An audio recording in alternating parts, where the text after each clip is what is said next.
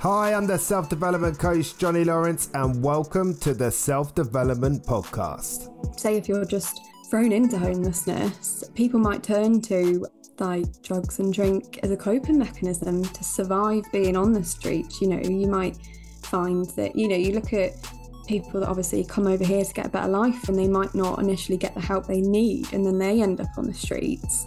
And it must be terrifying for them that they might find themselves in a situation where this might be a coping mechanism for them. Hi, I'm the self-development coach, Johnny Lawrence, and welcome to the Self-Development Podcast. Today is going to be a really, really beautiful episode, I'm sure of it, because today I'll be chatting with the inspiring Amber Lights. Amber is the founder of Amber Lights in Oxford, which was created in memory of her sister Hannah. Hannah was her big sister who never failed to make her laugh and was always there when she was struggling. From late 2015 through to 2017, Hannah's struggle saw her seek the help of multiple homeless charities within Oxfordshire, including Homeless Oxfordshire. During this time, she sought comfort in the services they provided and began to rebuild her life. Sadly, Hannah passed away in 2017. In Hannah's memory, Amber Lights in Oxford was set up to support the homeless Oxfordshire and the fantastic work they do. Homeless Oxfordshire is the largest supported accommodation provider for homeless people in Oxfordshire. Each night they accommodate over 200 people. Alongside this, they provide day services of hot food, clothing, toiletries and welfare facilities to over 550 individuals who access the services throughout the year. Today, Amber and I are discussing homelessness and the stigma, judgment and misunderstandings that surround the situation, which could honestly happen to anybody at any time for any reason. This is a really important topic. Amber, how are you today?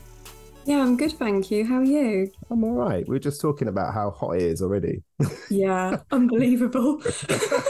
For those that don't know, we are recording in England. We haven't seen this thing called the sun. We've only heard about it, and it's knocked us for six. You know, the whole country's shut down. It's just like, what's going on? We complain about everything. Yeah. But yeah, it's rain next week, so we better get our complaining ready for the rain. That's what's going to happen. But yeah.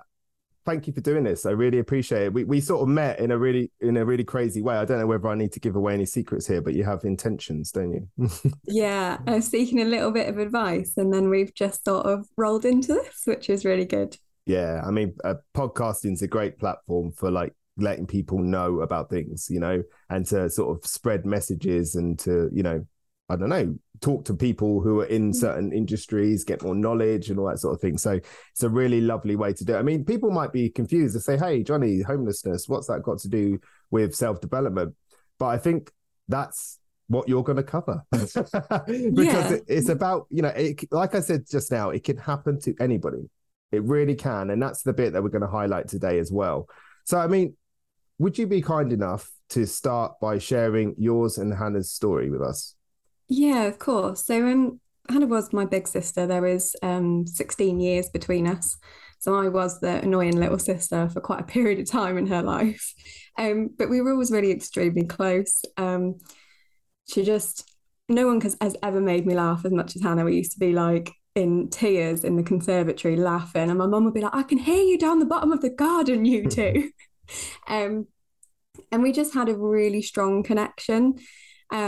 And like if I was ever upset, she used to use the classic line of, where are they? I'll break their legs. I know. But like, it was just a silly saying. But yeah, in the midst of everything, it was just like, you just felt like, oh, thanks for that sort of thing. It just shook you out the situation. Yeah. And it just took you away from that initial sort of like upset. But yeah, we were so close and always talking, always in communication. But like things started to sort of change throughout the years. So in 2009, when I was 14, my dad passed away. And this was Hannah's stepdad, who she was really, really close to as well. So it sort of changed the dynamic. So it was just me, my mum and Hannah. Obviously, Hannah was doing her best to support us. And when I sort of look back, I sort of think, did she put so much trying to look after us that maybe she didn't look after herself as much? Then in 2012, our gran, my mum's mum, passed away. And I sort of noticed a real considerable change in Hannah. She'd become quite distant. Normally we'd talk quite a lot, even if it was just really silly conversations. But it just became very distant. And I just don't know if that was the final bit that sort of finally changed her. And then in 2013, she started in a relationship, and me and mum were like, oh, fantastic. Like Hannah was always very secretive over that sort of stuff. So when it sort of came out, we were like, oh, maybe this is what she needs. It's the new start for her. She just finished her degree because she had aspirations of becoming a teacher. Wow. So there was all these like lovely positive things going on for her, and we were really like hopeful. But then I was also sort of at college at the time as well. I remember getting off the bus because mum would pick me up to go home, that she'd be meeting Hannah and she'd be giving Hannah money because Hannah would be saying that like she couldn't afford the mortgage and stuff that month, or she couldn't afford the bills and stuff. So like I sort of noticed things were a little bit changing then again. And she was sort of in and out of jobs a lot. She worked at a nursery and then she went into care work, but sometimes she was quite evasive about when she was working, what she was doing. And that's sort of when we more distanced, really. So she was in this relationship and she seemed to sort of be in this relationship more, and we didn't see her as much. And things became like strained between us. I was 18, 19 at the time. So obviously you have all that adolescence, and I'm growing up as well. And we just drifted apart. And then in 2014, we hadn't really heard from her for quite a few weeks, and we were a bit like, what's going on? And I said to my mum, I'll go up to hers and just knock on the door and see if she's all right. And she used to have like little curtains hanging on her door, and I was like, they're gone. That's a little bit strange. And I remember looking through the letterbox, and the flat was completely empty. And I was like, what? Why is this completely empty? Like, what's going on? And I rang mum and I was like, she's not there. The flat's like cleared. I can't obviously get in, but the doors are open and there's nothing in there. And I did a bit of digging, and I'd found like when you have like repossessed and people like come in to repossess you, they put tape over like the bathroom and stuff. It's like yellow tape. And I found images of that, and I Googled what the tape was, and then it said like this house has been repossessed, and Hannah hadn't told us. And obviously mum was like extremely upset because she was like, I've been, giving her money, trying to support her, and like, why didn't she feel she could sort of come and talk to us about it? So she moved in with her partner, so she did have somewhere to live at that point. Okay. But she never really explained why she didn't tell us the full extent of what was going on. And then we sort of rolled another year in advance to 2015. And I'd say from like October onwards, and I can't remember how it came out, but the extent of Hannah's drinking came out. Right. So Hannah was like a bottle of wine. She'd always have, like, if she was with us on a Saturday night, she'd have a bottle of wine and share it with us. So it was always one of those things that was there, but not something that ever really like concerned us. No. And we sort of went from sort of not really seeing her and sort of hoping she was all right. She seemed all right in this relationship, even though she'd been repossessed, to a completely different world where we found out that she was actually on 40 units of alcohol a day to sustain herself. Wow. And if she didn't drink this amount, she'd have seizures. And there were times when like she collapsed and ended up in hospital because of it. For those that, sorry to interrupt, but for those that aren't sure about what 40 units is, what is that roughly? Do you know? 4.5 bottles of wine. Wow. Yeah. And it all came about like she got caught drink driving, and there was lots that happened in the Christmas of 2015. She left this relationship, that ended, and she literally had nowhere to go. And this was a really, really hard period for us because the extent of her alcohol drinking meant that she was unsafe. And a lot of people, like charities and support networks, were like, you can't take her in. Like, our advice is not to take her in. And it was so heartbreaking. And I remember her ringing me on Boxing Day being like, please, can I come home? Oh, And I'm having to say, no, but I can help you get somewhere, but I can't bring you home. And, my mum's battling herself because that's her daughter. But then yeah. I'm trying to think, if she's on that extent of alcohol, could she, she might not be aware of what's going on. Is mum at risk? Like, would it destroy the relationship further if we're forced together? Do we have to separate so we look after ourselves so then we can look after Hannah? Yeah, I mean, So there's an analogy about a well, and it's like if somebody falls down a well, you don't climb into the well to rescue them. You have to stay out of the well. That's the only way you're able to rescue them, is by staying out of the well. And that's what you were trying to do. I get that. That must have, I just want to acknowledge how difficult that must have been. That must have been so difficult. Really must have been. That's a really tough situation to be in. Yeah, and then she'd sort of go on and say, well, that's fine. You don't need me anymore. I'll just go and sort things out. And like, I just remember, like, my heart was racing and I was like, no, we don't mean that. We just mean that we're going to come see you and we're going to go and see what we can do. But at this moment, we can't have you in the home. And like, I remember thinking, just wanted to like hug her so tight that I could take all the pain away. And even if it meant I carried it, I'd rather that than see her in that position. That's the love of family, isn't it? Yeah. You would. Yeah. You'd take the pain for anybody that you love like that. It's, oh, bless you. But from 2015, the December, we started again getting her into like, we went through the council. And I don't think many people are aware, but the council actually have an obligation to support people facing homelessness. I can't think of the correct terminology, but when people have sort of come to me for advice, I'm like, it's actually best approaching your council first of all. So with Hannah, because it was over Christmas, they got her into a hotel initially. And then in the January, she went up to Northampton. But the thing was that this was like a specific women's like support network, and it wasn't the correct one she needed because obviously of the alcohol and her needs. Yeah. So a lot of the time we'd find that we'd manage to get her in these places and then it would fall apart because she didn't want to play by the rules. The support network probably wasn't the correct one at the time. And then it sort of went that she came to Oxford. So she went up to Northampton, come into Oxford. And she initially started at Simon House. And at that point, she did have a seizure because she thought, right, I'm just going to stop drinking.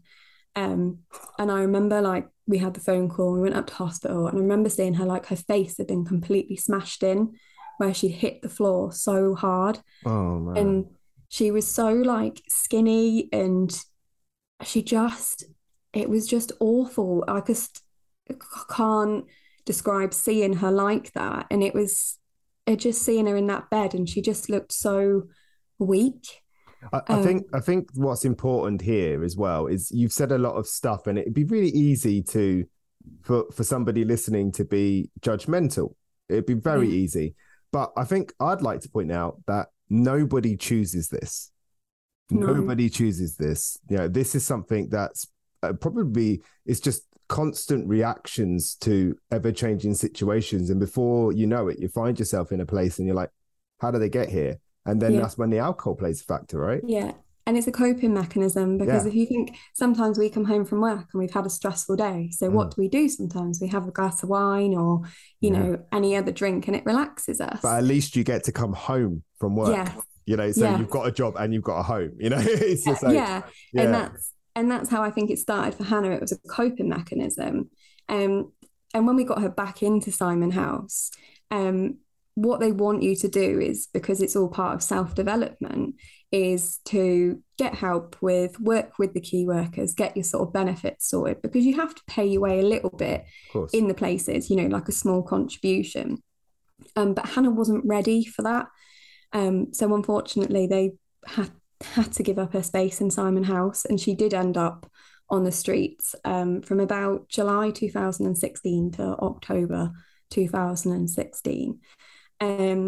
And she was using the day services at Homeless Oxfordshire, but she didn't actually have a bed or a room at that time. And we sort of would ring in, check in on her and see what she's doing. And I remember one time that they were like, "Oh, we haven't seen her today." So we were like, bit odd. And this was the same sort of message throughout the week. And I remember going in on a weekend with my mum and one of my friends, and we walked around Oxford for 5 hours trying to find her. And we just couldn't. And we were speaking to everyone. And Oxford is huge. Yeah. And we just couldn't find her. And we had to give up. And we sort of left messages with people. And a couple of days later, she did resurface. And she never sort of explained where she'd gone or what had happened. But it was just, I think for me, the constant fear of where is she? Is she okay? Like, am I going to get a phone call and say she's in a ditch somewhere? Or, I never really relaxed myself. And every time my phone buzzed, because a lot of the time it was social services or different things, it was like an anxiety within me. That's also I'd like to acknowledge that's a considerable amount of stress for you and your mother and all your family. I want people to understand that level of anxiety that's a lot. That's a lot, And people might think, oh, I would have done this, I would have done that. I'm sure you thought of it. I'm sure you did, Yeah, it's so tough, so tough.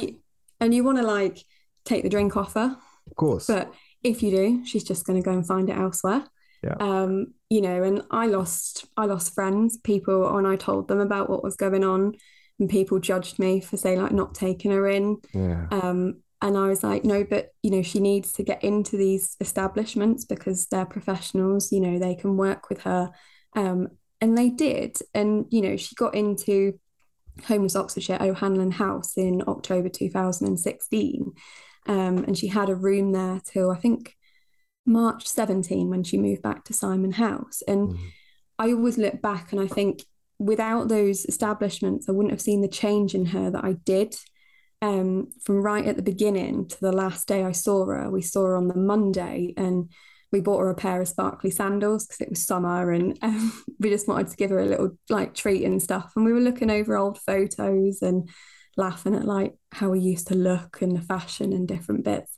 And then she passed away on the Friday, and I wouldn't have had that moment with her of looking at those photo albums if it hadn't been for Homeless Oxfordshire, Simon House, supporting her and giving her that time that she needed to become the Hannah that we knew and loved previously. Yeah, in any situation, the first place to start when it comes to change is awareness, is realizing that you have an issue or what the issue is. But shortly after that is accountability, and it sounds to me like that's what you were trying to do. Yes, you could have taken her in and done things for her, but that would have given her the time to carry on with the addiction. That would have given her the time to carry on with the behaviors that she was currently experiencing. And then that would have caused potentially could have caused a rift with you and her. So, I don't judge you for that. That must have been a very, very difficult situation to be in. And I think it's certainly one of those situations that actually it's very easy on this side of the fence to say, oh, I would have done this, I would have done that. But until you're in that situation, I'm really not sure what you would do. No, and I remember them saying she has to hit rock bottom. And like, I kept thinking, surely she must be at rock bottom now. Like, would something else would happen? And I'd be like, surely she's there now and she can start sort of picking up and realizing and stuff. And it was down to her, which was really hard because you could be there to support, and like we'd always sort of go in and we'd take like toiletries in. Remember her last Christmas, we bought her a lovely like winter coat and boots and stuff. And we were constantly ringing Homeless Oxfordshire and checking in, but it did, as hard as it was, it fell down to her to be like, I want this, I'm going to use the support. And Hannah she had a lovely little flat. She wanted to be a teacher. She'd finished her degree. Like her friends adored her. She was such a personality. And I Yeah. think that's the biggest thing, isn't it? From going from that to sleeping on the streets of Oxford. And people just presume that homelessness is old bearded men that have chosen to live. And that's Yeah. the stereotype. Yeah, but it does. It happens. I live here in Cornwall, and we have unfortunately have quite a lot of homelessness down here. There was a recent incident in a car park where some youths attacked a homeless person and videoed it and put it on social media, and it upset everybody. It's just Yeah. horrendous, and because that's the other side of it as well. It is so unsafe. And I mean, Yeah. that was a man. I mean, you know, a young As a a young woman, girl yeah. out there like that's really worrying. I mean, like I said, you said about rock bottom, and if you use the well analogy, that is the bottom of the well, isn't it? Yeah. And it's only then when they can look up and say, okay, that's the way out. And yeah, I mean, I don't know whether you talk about it or not, but how did Hannah pass? So she had a seizure. So she did have a partner called Sean, who was lovely, and we still keep in touch with him now. And they had sort of separate rooms in Simon House, and he went in to see her in the morning and found her having a seizure. And when the paramedics were alerted, she went into cardiac arrest. But the staff at Simon House said that the Thursday night she'd come in, she just seemed a bit quiet. And I remember my mum saying, and obviously I'm not a mum myself, so it must be a mum intuition. But when we saw her on Monday, mum just walked away and was like, something's not right. I just Mm, I just have this feeling something's not right. And I was like, maybe that is a mum thing. She just didn't think there was something right. But that was the last time we saw her. mm. Um, I was taking the mick the last time I saw her, saying I wanted to go buy my strawberries from Tesco's. So, Yeah. because she always like would hang on at the end as like a silly little thing and be Yeah. like, I love you, Amber. And like, I was that again at 21, 22, that annoying little sister that still wouldn't say it, but would wind her up and like Yeah. make her laugh. And I'd be like, I love strawberries more, Hannah. Like, I need to go get my strawberries. Yeah. Um, and like that. And it was a really nice way to part because throughout everything we'd been through, it was that moment where we were like back to taking the mick and me Yeah. winding her up and me pranking her and her That's like how you really laughing were about it. together, right? Yeah. I Yeah. was Yeah. terrible. I used to hide under her bed when she stayed at my mum and dad's, and then I'd like grab her ankle from under the Sorry. bed. I was a terror. That's savage. I What you know. like. I mean, yeah, it's funny. Me and my kids, we have I don't know if you've ever heard this before, but when you mouth the word elephant, it looks like I love you. So we Yeah. always go like that to each other all the Yeah. time. But yeah, and then the other day we heard elephant juice, which is I love you too. I'd never heard that before. And Yeah, like, I think I've heard that one. Yeah. But yeah, hmm. no, it's definitely a one, isn't it? Yeah. I mean, that. What I get from all this is just the realism of it all. Like this is how it really is, and I think sometimes people want to hear these stories or are interested by these stories or these journeys, but they're perhaps not prepared for the reality of what it really is, like what it really looks like, how it really went down. And like you said, every family has them little quirky things like that, and that's the way we communicate, and we don't know that in a day or two's time that person might not be here Mm. anymore. You just don't know that, do you? Yeah, But no, when I walked away, I didn't think that was the of last course not. time. No, of course not. And it must have been very difficult when you found out the news that Yeah. she'd passed. I mean, what effect do you feel did Hannah's death have on you? Um, it was like a mix of feelings, and this is like a very controversial as well, but in a way I felt a sense of relief because she couldn't be hurt anymore. No I had one a could feeling hurt you'd say that. her, and she was safe. And it's like that worry of where she was, like you say, that poor person got attacked and filmed, like that all just went. And that's probably a really selfish thing to say, but I was like, she's finally at peace. She's not fighting herself. She's not fighting anyone else. She's not fighting whatever's going on in her mind. She can just sleep. And she was incredibly close to our gran and my dad. And I always see it that she's reunited with them. Oh, And, and that's where I think, in her mind, she wanted to be with them and she's now peacefully reunited. And that's how I see it to cope, I think. yeah. I mean, I had a feeling you would say the word relief. I could hear it in the way you were talking. It sort of mirrors that feeling of when you know somebody is on their deathbed, say, Yeah. and you just want them to get that relief, that release, you Yeah. know. And I totally get that. I mean, it's not selfish or whatever word you used. It's honest. Yeah. It's honest.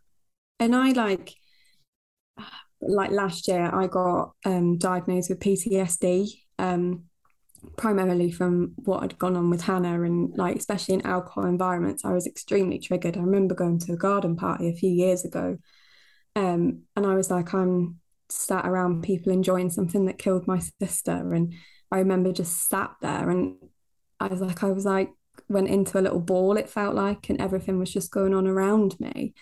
um and obviously like I've been working on that and doing different things, but it was also when I looked back, I remember going in to see her with one of my friends and we couldn't find her, and we'd asked some people and they were like, oh, if you go down this alleyway, she's actually down there, and you've got to take that with a pinch of salt sometimes, because you're Yeah. like.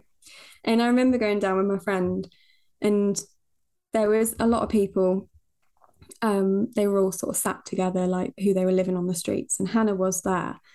And I remember him saying to me, like, if anything happened, or, because you don't know how things could turn out, he was like, run and don't look back. And I was like, that was just and I was like, I shouldn't be doing that. And Hannah shouldn't be there. And it was a really, like, because we were in a really tight, confined space with a lot of people and you didn't know how they'd receive us. That's Um, that's terrifying, actually. Yeah, like that's a really scary thing to be told. and like, understandably, there are their own community, and it is a lovely community because they Of were so course. supportive of Hannah. But they have to be defensive because Mm. of what they go up against. But I remember when Hannah saw me, she ran up to me and was like, "Oh, that's my baby sister," and like took me in her arms. So, but it was just that like adrenaline, and then you think, looking back, that I was constantly in a state of adrenaline. Like I was still going to work, I was still trying to be an adult in life myself. But then there was all another side to my life that sometimes I'd have to be like, right, this grown up life's got to stop. I've now got to delve into this side. Mm. Um, and like I said, I don't think it took effect till last year where I sort of thought I need help myself and then got diagnosed. Yeah, I mean, it doesn't surprise me respectfully that you would have PTSD from something like that. I mean, even that situation there that you describe, walking into that unsafe environment like that. And you're right, like, of course, sleeping on the streets, living on the streets is dangerous. Yeah. You putting aside, I remember a couple of Christmases ago, um, there was a really, really big snowstorm and it was absolutely freezing. And there was quite a few of us like driving around, Mm. sort of looking for homeless people to give sleeping bags to and things like that, because it was freezing, absolutely freezing. It's like, what do they do when they can't get into the homeless shelters? What do they do when they can't find somewhere warm and dry, Yeah. Um, and like you say, I know it was your sister, but there's a certain mentality that has to come with being homeless. There's a certain way of being that, you must have, sorry, you must have to, so I don't know what I was there, that you have to be to survive in the streets. And you don't necessarily want to invite that into your home because I'm not sure it's No, something that can be switched off. no. And like I remember another time we went in and we were meeting up and looking for her, and there was a certain crowd that were like, "Oh yeah, we know where she is. She owes us money. Are you connected to her? So you Oh, owe us money." And we're like, "Right, we're gonna have to like step out of this now." And my mum's there as well, and I'm trying to think of my mum's welfare, and then I don't want my mum worrying about Hannah even more than she is, and it was just a constant like spinning the plates. yeah. um and like and then you go away and then you're thinking, oh god, like is she safe? Are these people going to find her? What are you going to do? And it was just, yeah, it's It was just never ending. That's how it felt. Acknowledging the PTSD, how are you now? Are you okay? In a sense of talking about it. Yeah. Yeah. So I really, like a little sidetrack, I really wanted to work on it because I'm getting married in December. And obviously the wedding, Congratulations. thank you. The wedding will obviously have that little bit of sort of taintedness because my sister and my dad aren't going to be there. But I also didn't want to feel like triggered because obviously at weddings there is alcohol. And I thought I need to look after myself. So going forward, you know, I can be that person that could potentially help other people and help make sure I'm okay myself. But yeah, I completed a 6 months with Talking Space Oxfordshire. And it was all like cognitive behavioural therapy and recognising. And I've got a wedding in a couple of weeks to go to. And I said to my partner, I said, if I get to a point where I feel a bit like, oh, it's a bit too much, I love The Office US. So I'm going Yeah. to go up to our room and I'm going to watch an episode of it to sort of like just relax Yeah. and then sort of feel like, right, I'll go back downstairs now and take myself out of the situation. And I wouldn't have done that before. I'd have just kept going, oh, no, I'll be fine. I'll be fine. I respect that so much because that is self-development, right? People think that they can stop stuff, but you can't. You can't stop a feeling. You can't stop situations more often than not. They are out there. And self-development is collecting tools and having plans for things like that. Like you're not saying the easiest option would be not to go, right? It'd just be, I can't go, make an excuse, whatever. But you're not doing that. You're using your self-development. You're going into this environment that you know is going to be difficult for you, but you have a plan for when it gets too much. And then maybe that'll allow you to come back down after that and enjoy it. Maybe just having that plan, that reassurance in the back of your mind means that you don't have to go up to the room, you know? But I know I can. Exactly. And that self-development is having those tools to be able to look after yourself in situations where you know you're going to find it challenging. And I really respect that. I mean, I think that's really all you can do, isn't it? Yeah. And that was what it was all about, was coping mechanisms and realizing the points and what you can do and to take yourself back down. Yeah. And then going back into the situation if you feel like you can. But yeah. Because these tools that we have in self-development, they're only useful if you know what you're building. It's like I said, used it as an analogy a while back about having an IKEA wardrobe delivered with no instructions. And it's like, you've got all these tools and you've got everything you need, but you don't know how to build it. And it's like, you know what you're trying to achieve. And that's wonderful, which means all the tools that you've collected will work. They will have impact. They will help you move forward. I mean, you said that, you felt relief when Hannah passed away. Obviously you would have felt, real deep grief, I'm sure. But I mean, how do you feel like it's impacted you? Because I mean, not long after that, you did an amazing thing, didn't you? Yeah. I always felt like, why Hannah?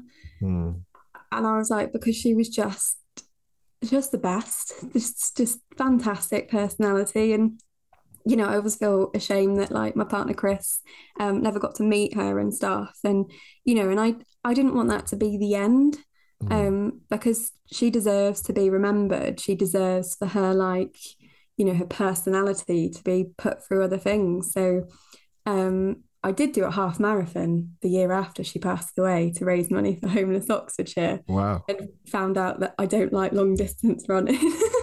I'm convinced nobody does.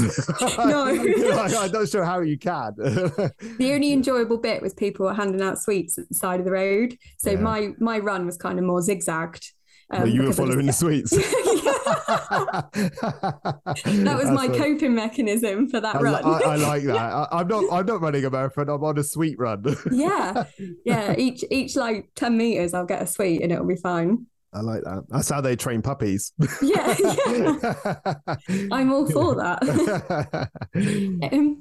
But yeah, so like going forward, I was like, I've asked people to donate to, my half marathon. I also did a collection at where I worked, especially around winter, getting toiletries, warm clothing and stuff to donate to Homeless Oxfordshire.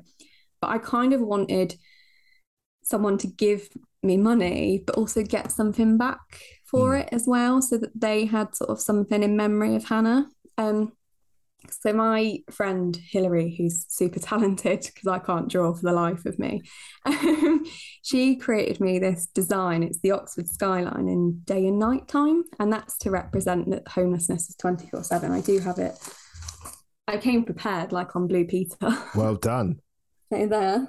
Oh, that's lovely. Yeah, I saw that on your website. That's nice to have that explanation, though. Actually, and so they're called handbags after Hannah. Because Hannah always had a massive handbag, and it was like you were doing weight training when you carried it. It had everything in it apart from the kitchen sink. Like Mary Poppins' bag. Yeah, it was just ridiculous.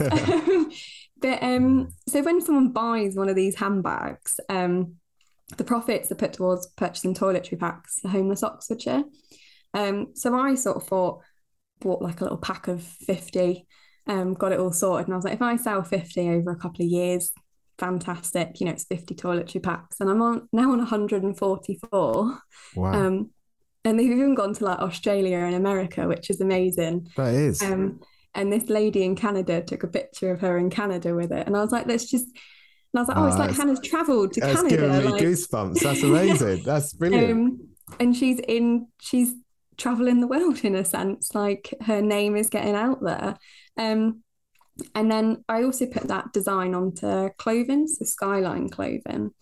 So when someone purchases Skyline clothing, the profits go to Homeless Oxfordshire towards their welfare fund.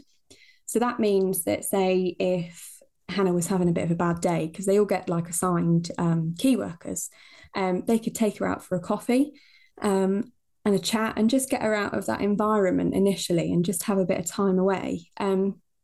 Also, because Hannah would sometimes need to go to like hospital appointments. And that's sort of a fair bit of anxiety in itself for a lot of people. Yeah. And they would use that money to pay for a taxi for her, because obviously she couldn't drive. And then if she was too anxious to, say, get the bus, they'd use that money to get her a taxi to get her to the hospital with a key worker and come back, and just reducing the anxiety and making life that little bit easier for them. And it also buys like welfare items for them as well. So when you go in O'Hanlon House, if anyone is local to Oxford, you can actually go there and visit and just see the fantastic work they do. But the bottom layer is sort of their welfare area, and there's plenty of books and there's lots of stuff going on. So it is fantastic. So that you set that up, and what was it called? What is it called? Sorry. So it's Amber Lights in Oxford is what I run. Yeah, so Amber Lights in Oxford, you sell clothing, bags, and all of the profits go to Homeless Oxfordshire. Is that right? Yeah. Wow. And we had, Hannah had one of her friends who was at Homeless Oxfordshire who had a staffy called Maverick. And Hannah loved dogs, and obviously dogs bring their own companionship and loyalty, especially to people who are living on the streets as well. So my friend, she created the Pawsome range. So I've got like the little paw. I absolutely love that. The little dog on the back. Is that Maverick?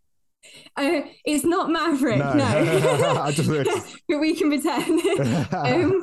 But when someone buys that, the money goes towards the dogs at Homeless Oxfordshire, because obviously they need feeding, they need their own healthcare, they need support as well. So if we support them, they support us, and it's a nice little circle all the way around. Absolutely lovely. That really is, because I never thought of it like that. Yeah, of course, there are homeless people that do have dogs and stuff, and you can see why, really. I mean, apart from anything, it must be quite a reassuring protection in some ways, I'm sure, or an early alert system in some ways. Yeah, I mean, apart from anything else, just the love and companionship that a dog brings. What an incredible thing to do with your experience. Really hope you're proud of yourself, because you should be. Thank you. I mean, what support outside of what you do obviously is offered to those experiencing homelessness? I mean, that's where I want to sort of I think Hannah's story, your story is very impactful, very powerful, and it comes with a lot of learning.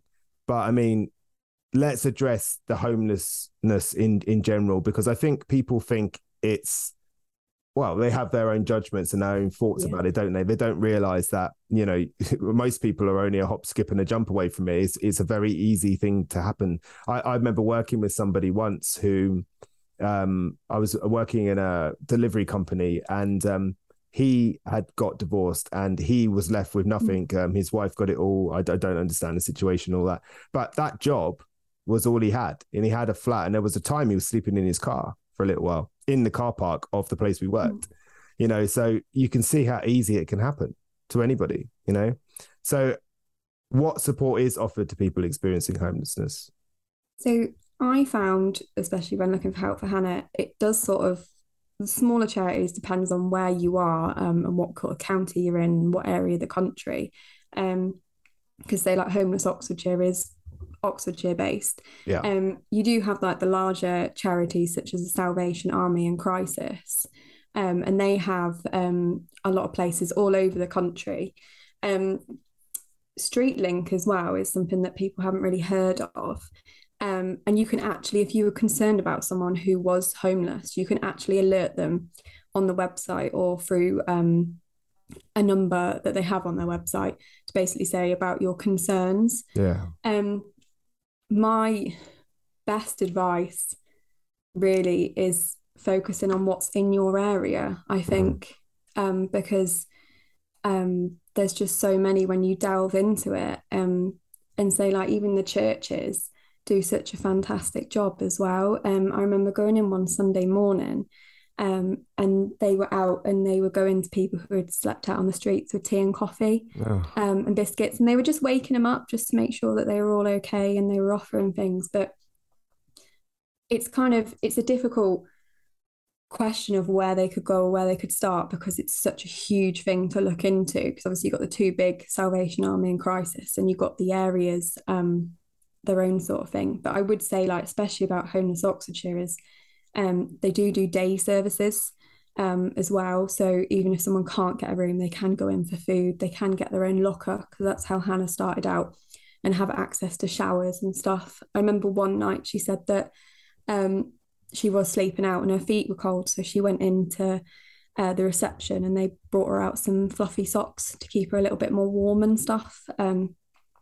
And I think it's really sort of like delving into your local area and seeing what's around and what support networks, and obviously how we can help that as well. Because once we get an understanding of what's in our local area, if we are concerned about someone, we can then sort of pinpoint them in that direction or make them aware and stuff. A lot of people who I spoke to in Oxford weren't aware of like O'Hanlon House, which was just round the corner from them where they were sitting and stuff. That would be my advice, is obviously you can go on Crisis and Salvation Army and see what's there and how you can support. But also the local area is incredibly important too. It sounds to me like a lot of these organizations are there to sort of support people's basic needs. So things like warmth and shelter and food and staying hydrated and a bed, maybe, if it's possible. Obviously, there's limits on everything, you know. The fact that you have to turn away some people, it speaks to how bad it is. You know, that we can't create enough beds for people. Like that's a worrying situation, because I think some people don't discern between, you know, trying to cover somebody who's experiencing homelessness basic needs and trying to get them out of homelessness, because that's not kind of something that can be done by somebody else, is it? No. I suppose where you was going with it with Hannah. It's like that person has to realize the situation they're in, become aware of it, take accountability, and start taking them very difficult steps towards coming out of that place. And only they can do it. You know, so I'm not sure it's down to an organization, but all they can do is sort of give them basic needs, give them a shower, give them some socks, you know, let them sleep there if they can, you know. So I mean that's so difficult. You're in a really intriguing area. Yeah, and I know they do have like benefit advisors, and they obviously have key workers once you get into these establishments to start sort of getting you set up. And Homeless Oxfordshire isn't just one like hostel in a sense. You do go into sort of shared housing eventually, Right. sort of like specifically for needs as a sort of form of progression to sort of then you're sort of living on your own a bit more. You've got other people, but you're actually having to cook for yourself. And again, that's self-development, Mm. because you've made the step to go in and get that help initially and get you just having like, you know, school dinners like you used to. And then your next step is, right, I'm going to start cooking again for myself. And, you know, that's self-development and that's self-care as well, isn't it? Because Yeah. you're putting that time aside to cook and make sure that you're fed. I heard this wonderful story once about a monk. A monk sat in a room and he said to everybody in the room, I want you to tell me about something you feel you did not deserve. And the first person says, I ended up with a divorce. My partner cheated on me. The next person said, a family member passed away. The next person said, I lost my job. The next person said, I got an illness last year.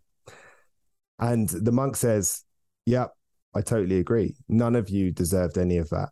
But I noticed that you don't say about anything good. And the thing is, I think that people assume that they deserve to have a house. They deserve to have a job. They deserve to have the lives that they have. And they take it for granted. And they don't realize how easily all that can be taken away. So I think an important lesson there for us all listening to this is that we must be grateful for what we have. Really, really grateful, because it can be taken away and then you're struggling, you know, because listen to what these people are having to endure. They're having to like go for all of those hoops just to get to a place where they can share a house with somebody and cook for themselves. I mean, we do that every day, multiple times a day, you know, so that's a real important thing, I think. We found as well is that obviously to have a bank account, Yeah. you have to have an address. But if you want a job, you have to have a bank account.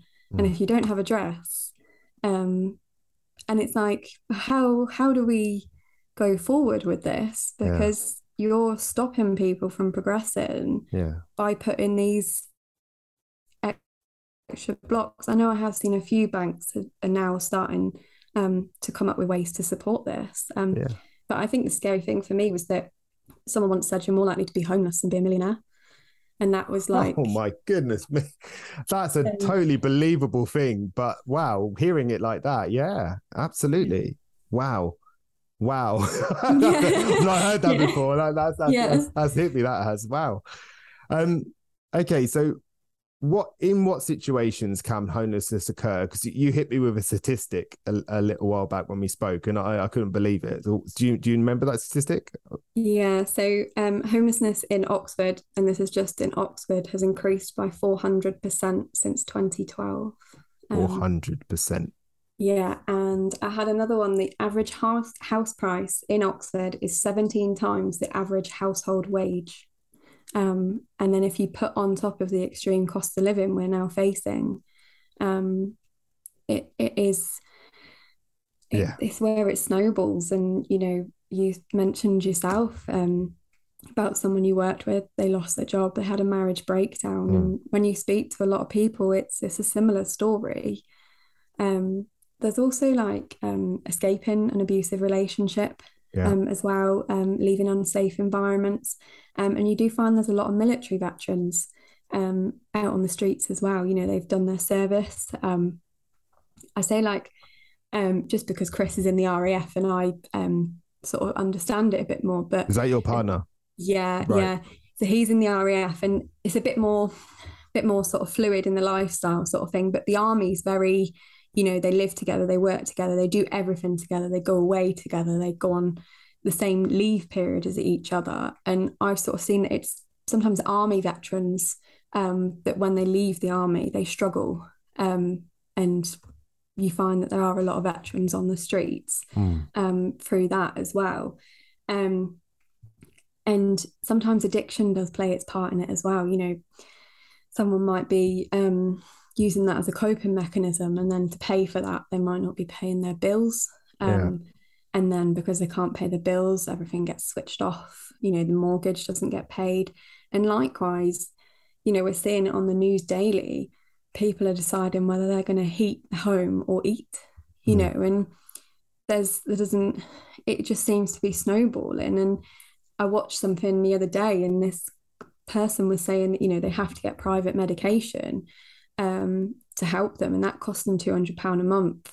And if he doesn't have that, he can't move. It doesn't help his mobility, but he also needs heating, and he's going to have to face a decision of whether he buys his medication or pays for heating. And that's where we're coming into it, is it's scarily growing. I mean, I try not to, I try very hard to not talk politics on the podcast, but I just wonder whether people in power have seen this, because I don't know why you would make some of the decisions that are being made. Otherwise, it's like even that one thing you say, which I know a bit about, addiction.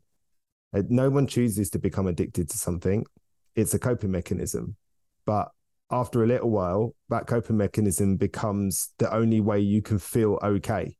Not good, okay. It's the only way you can manage life, is by being in an altered state. It allows you to manage those emotions, those experiences, those difficult situations in a way that feels like you can actually do it. Not enjoy it, but do it. Get on with it.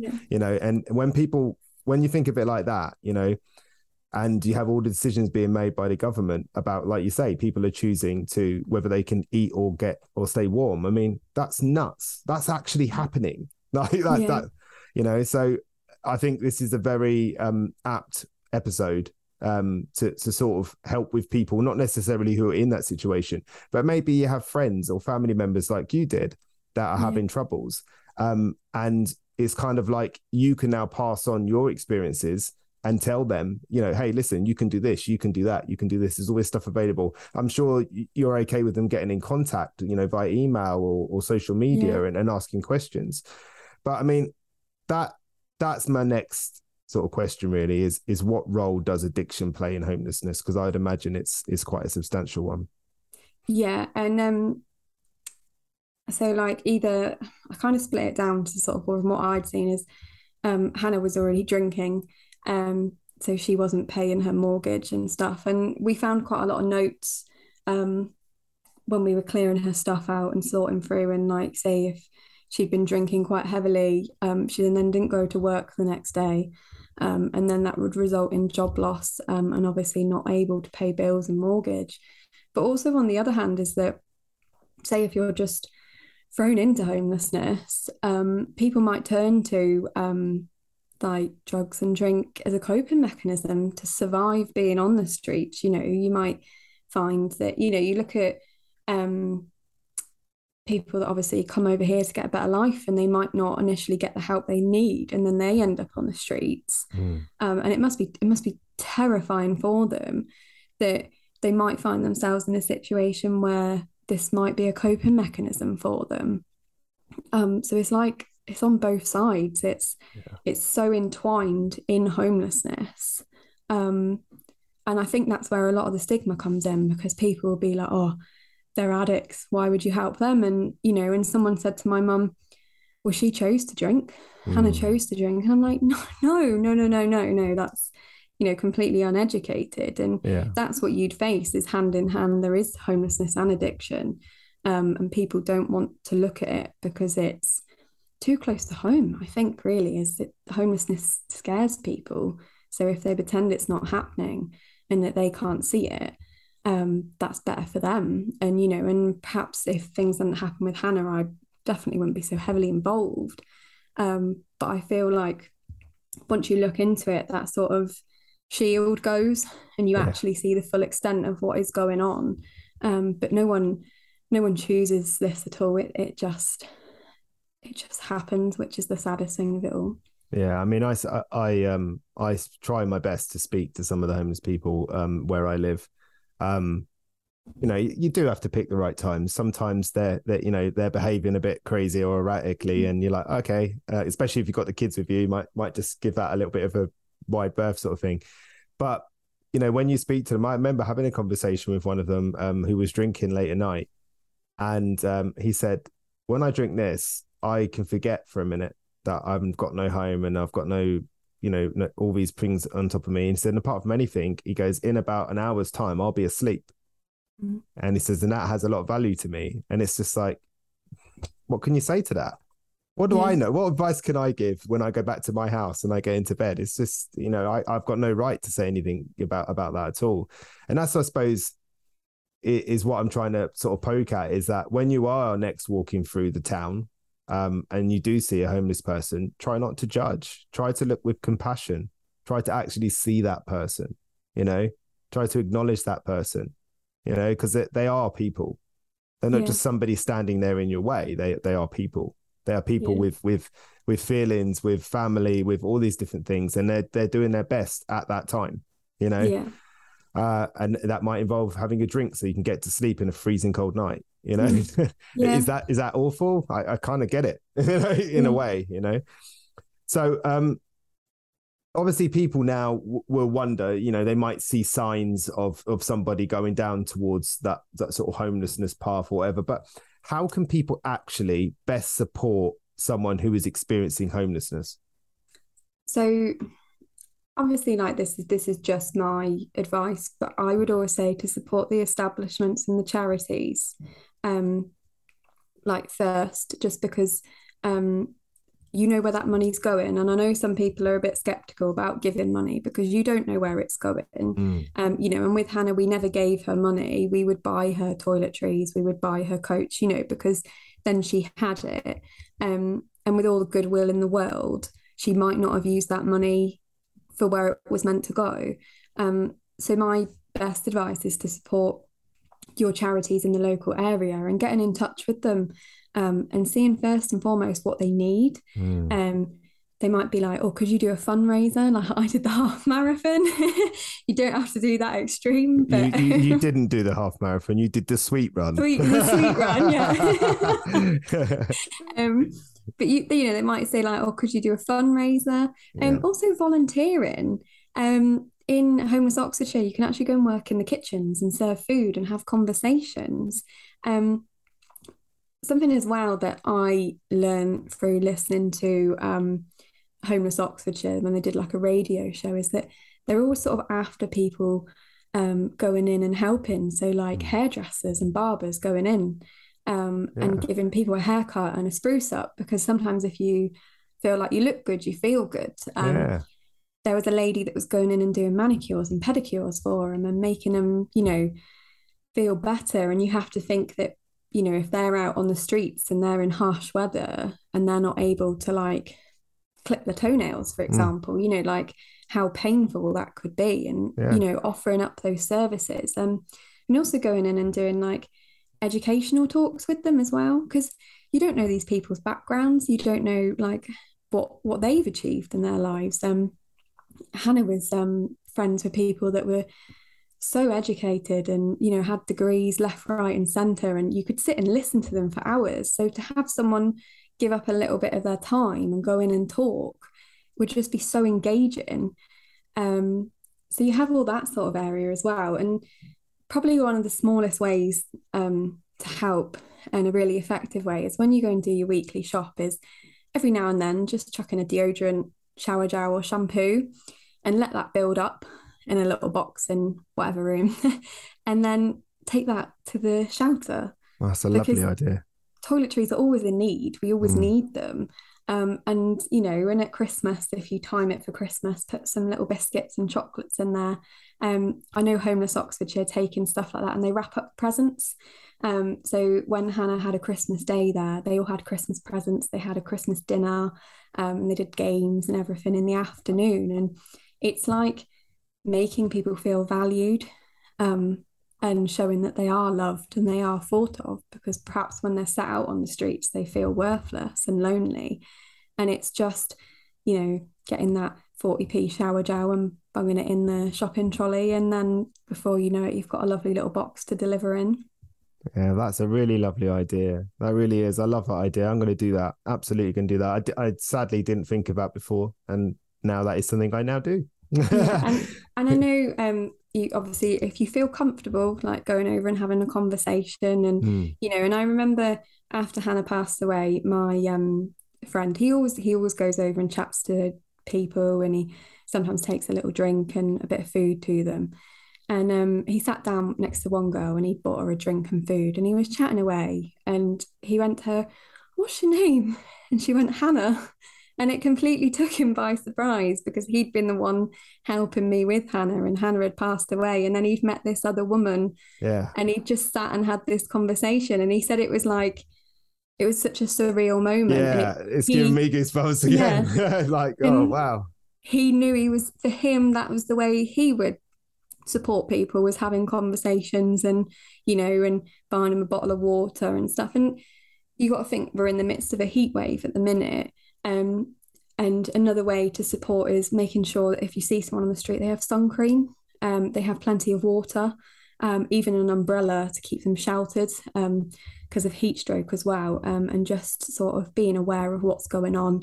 And if you feel comfortable, just going over and saying, do you need any sun cream? Do you need this?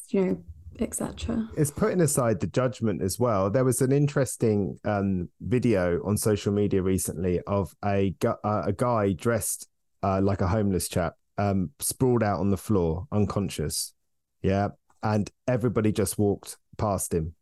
Nobody stopped. Nobody asked any questions. Then they took the same guy, they cleaned him up, put him in a suit and put him in the same position in the same way. And within 15 minutes, paramedics were there. People were crowded around him and stuff like that. And it's just, look at that. Just from, and the only difference was the clothes he was wearing. That's it. Yeah. That's it, That's why those people from the church were just so wonderful that Sunday morning when we're going round and obviously, gently waking people up, making sure they're okay, tea, coffee, do you want a bit of breakfast? And, and normalizing the subjects. Like a lot of with homelessness, everyone's like really tense around it and they don't want to look into it, and it's like they don't know how to help, so they just avoid it and pretend it's not happening. But there's so many other ways you can support without directly supporting, if that makes sense. Like someone who's physically on the streets, you can support the charities in lots of different ways. I mean, one of the things you said that I really loved was, there are key workers, there are people coming in and talking, and they're telling people how to move forward, how to change their life, how to change their situation. And I think a lot of the time through anxiety, I'm sure people say, oh, you need to sort it out. You need to get a job. You need to do this, but they don't tell people how, and it's something that I know a bit more of from my job, obviously, but also from being a parent. It's not enough to just say to a child, go, you need to do this. They don't know how to do it. They've never done it before. and that might be the situation with somebody who's experiencing homeless, or it might be that it's been such a long time since they've been in that position, they've forgotten how, There was a story of someone who was at Homeless Oxfordshire, and she'd left an abusive marriage, and she had to walk away from everything. And there were two bits of her story that really stuck with me. And she used to say she used to sit on the bench by a train station with her bags because it looked like she was a normal passenger and that no one would pass judgment on her. And then also when she got into Homeless Oxfordshire, she was so happy to eat with a knife and fork again. Oh, man. And to have that ability to eat with a knife and fork. And, I can pop downstairs now and it's there. But that really stuck with me, that she said, I could eat with a knife and fork again. Yeah, I mean, that's exactly it. It comes back to that, being grateful for all of the little tiny things that all come together for us to live our lives. Like I just enjoyed a nice coffee. I'm drinking some water here and all that. These are all things that aren't there for some people. And it's like, I think that needs to be acknowledged. I mean, after your countless experiences with people from all walks of life, excuse me, do you have any wisdom that you can pass along to people to help them with their self-development? I think it's easier said than done, and I'm not saying that I don't do this, but I spent so long beating myself up over that I could have done something better for Hannah, or I could have changed it, or I could have saved her. But I'm judging myself from what I know now. And when I was in that situation, I was still learning. I didn't understand, there was a lot going on. So I can't judge myself back then because I was a different person in a sense. I was still learning. I was still understanding. And, there are times now when sometimes I think, oh, maybe, but it's not as intense as it was afterwards. And I'm like, I can't sit here and say, Amber, you should have done that, when I didn't know. I didn't Yeah. know that all this help was available. So yeah, just not to be so harsh on yourself, because we're all constantly learning. Yeah. And that's who we are today. Yeah, I mean, you're right. We are all constantly learning, and we're all doing our best, and our best is what it is, isn't it? You know? Yeah. And I think that's such a really, really wonderful thing to pass along, is that you were doing your best, and that, you know, as we go through our days, you know, we might be tired, we might be hungry, and the way we feel will change through the day. Yeah. And if we think about things like that, so will that change too? But I think ultimately you're right. You know, you are absolutely right. Really, the only person that ultimately could have helped Hannah was Hannah. And she was in a tough spot. And it's very easy for us to sit and discuss it. But until we walk a mile in Hannah's shoes, we have no idea what it was like. No. And, Thankfully. No. And it's like, I remember one night I rang 13 different numbers because I was trying to find help for Hannah, and I found her and I was trying to find help. And I was clueless. And then now I'd be like, right, okay, so if we go down this, we can sort it this way. So I can't judge myself for back then, because I was in as much, not in as much trauma as Hannah, but I was in my own trauma, trying to support Hannah as well. Yeah.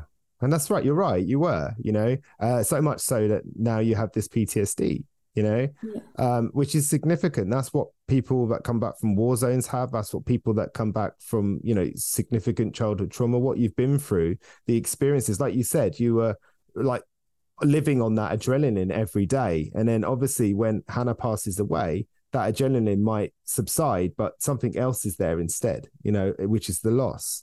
So you've been through a heck of a lot. And I am so happy to hear that you are looking after yourself and that you are trying to manage this situation as best as you can with all the coping mechanisms that you're putting in place. And I really do hope that you're proud of yourself. I really do. Because I mean, I've met a few people that have taken painful situations like this and turned them into something. And I have nothing but admiration for it. I just think it's amazing. I really do think it's amazing. So, thank you. Thank you for doing it. All of those people out there that are getting help from your wonderful clothes, and all the people that have got them cool clothes too, right? I know. and all the doggies, obviously. Yeah. But I mean, last thing, what's next for you, and where can people find you? How can they support what you're doing? Where can they buy your clothes? All that stuff. Okay, so I'm hoping to try and get into a few local shops in Oxford. Because I kind of want to have the ability for someone visiting Oxford to take a bit of Oxford away with them and support people in the local area. Lovely. So I need to do a bit of digging and pestering people for that. But I'm hoping to set up my own podcast, talking about homelessness, mental health, addiction, and just having those open and honest conversations, because there's so many angles of homelessness, and where we think that some people have, got it all, they've got it all sussed. And actually there's an underlying story, and there's lots of things going on. And I want to normalize homelessness and, make people aware of how they can support and what they can do. And just create a better community of supporting those experiencing homelessness and reduce that stigma, and just to keep Hannah's memory alive. So I'm on Facebook and Instagram as Amber Lights in Oxford. So you can see all my different clothes. I also put up different things that are going on with Homeless Oxfordshire. Currently, they've activated severe weather emergency protocol due to the heat. Yeah. So if you are local to Oxford, and there's people sleeping out or outside, you can direct them to Homeless Oxfordshire, and explain that there are extra accommodation made available and day services to accommodate just to the severe weather as well. So just passing the information on, and getting it out there as much as I can. So I'm going to put you on the spot. When's your podcast coming out? Definitely after the wedding. That's probably a very good idea. But New Year. we spoke before, and I can guarantee you she's fully committed. Like just lift your little microphone up. Look at that. We I've are. got it. Look at that. We're professional here, you know. But listen, as always, like, you know, if there's anything I could do to help, you know, if there's anything you need, just let me know, man. I just think what you're doing is amazing. I'm really excited about your podcast. I'm really excited about all the stuff that you're doing. I feel like it's going to make a big impact. And my hope is that it encourages people in other counties to do something similar. You know, just one question before you go, though. Amber Lights, explain that, because that's not your actual name, is it? No. So obviously I am Amber, but I wanted to do Amber Light. So I'm shining a light on homelessness in Oxford. Love it. And I also believe, and Hannah also believed, that when someone passed away, they became the brightest star in the night sky. So I always think that lights is another little nod to her as well. I'm going to end that there before I start crying. But listen, thank you so much for your time today. As I said, I think you're amazing. I'm super proud of what you're doing. I hope you are. And like I say, anything I can do to support you, I'm there. Brilliant. Thank you. No worries. Take care. Thanks. So that's all from me for this episode. Thanks again to my podcast producer, Charlie from Chatter Podcast. And I'll catch you next time for another episode of the Self Development Podcast.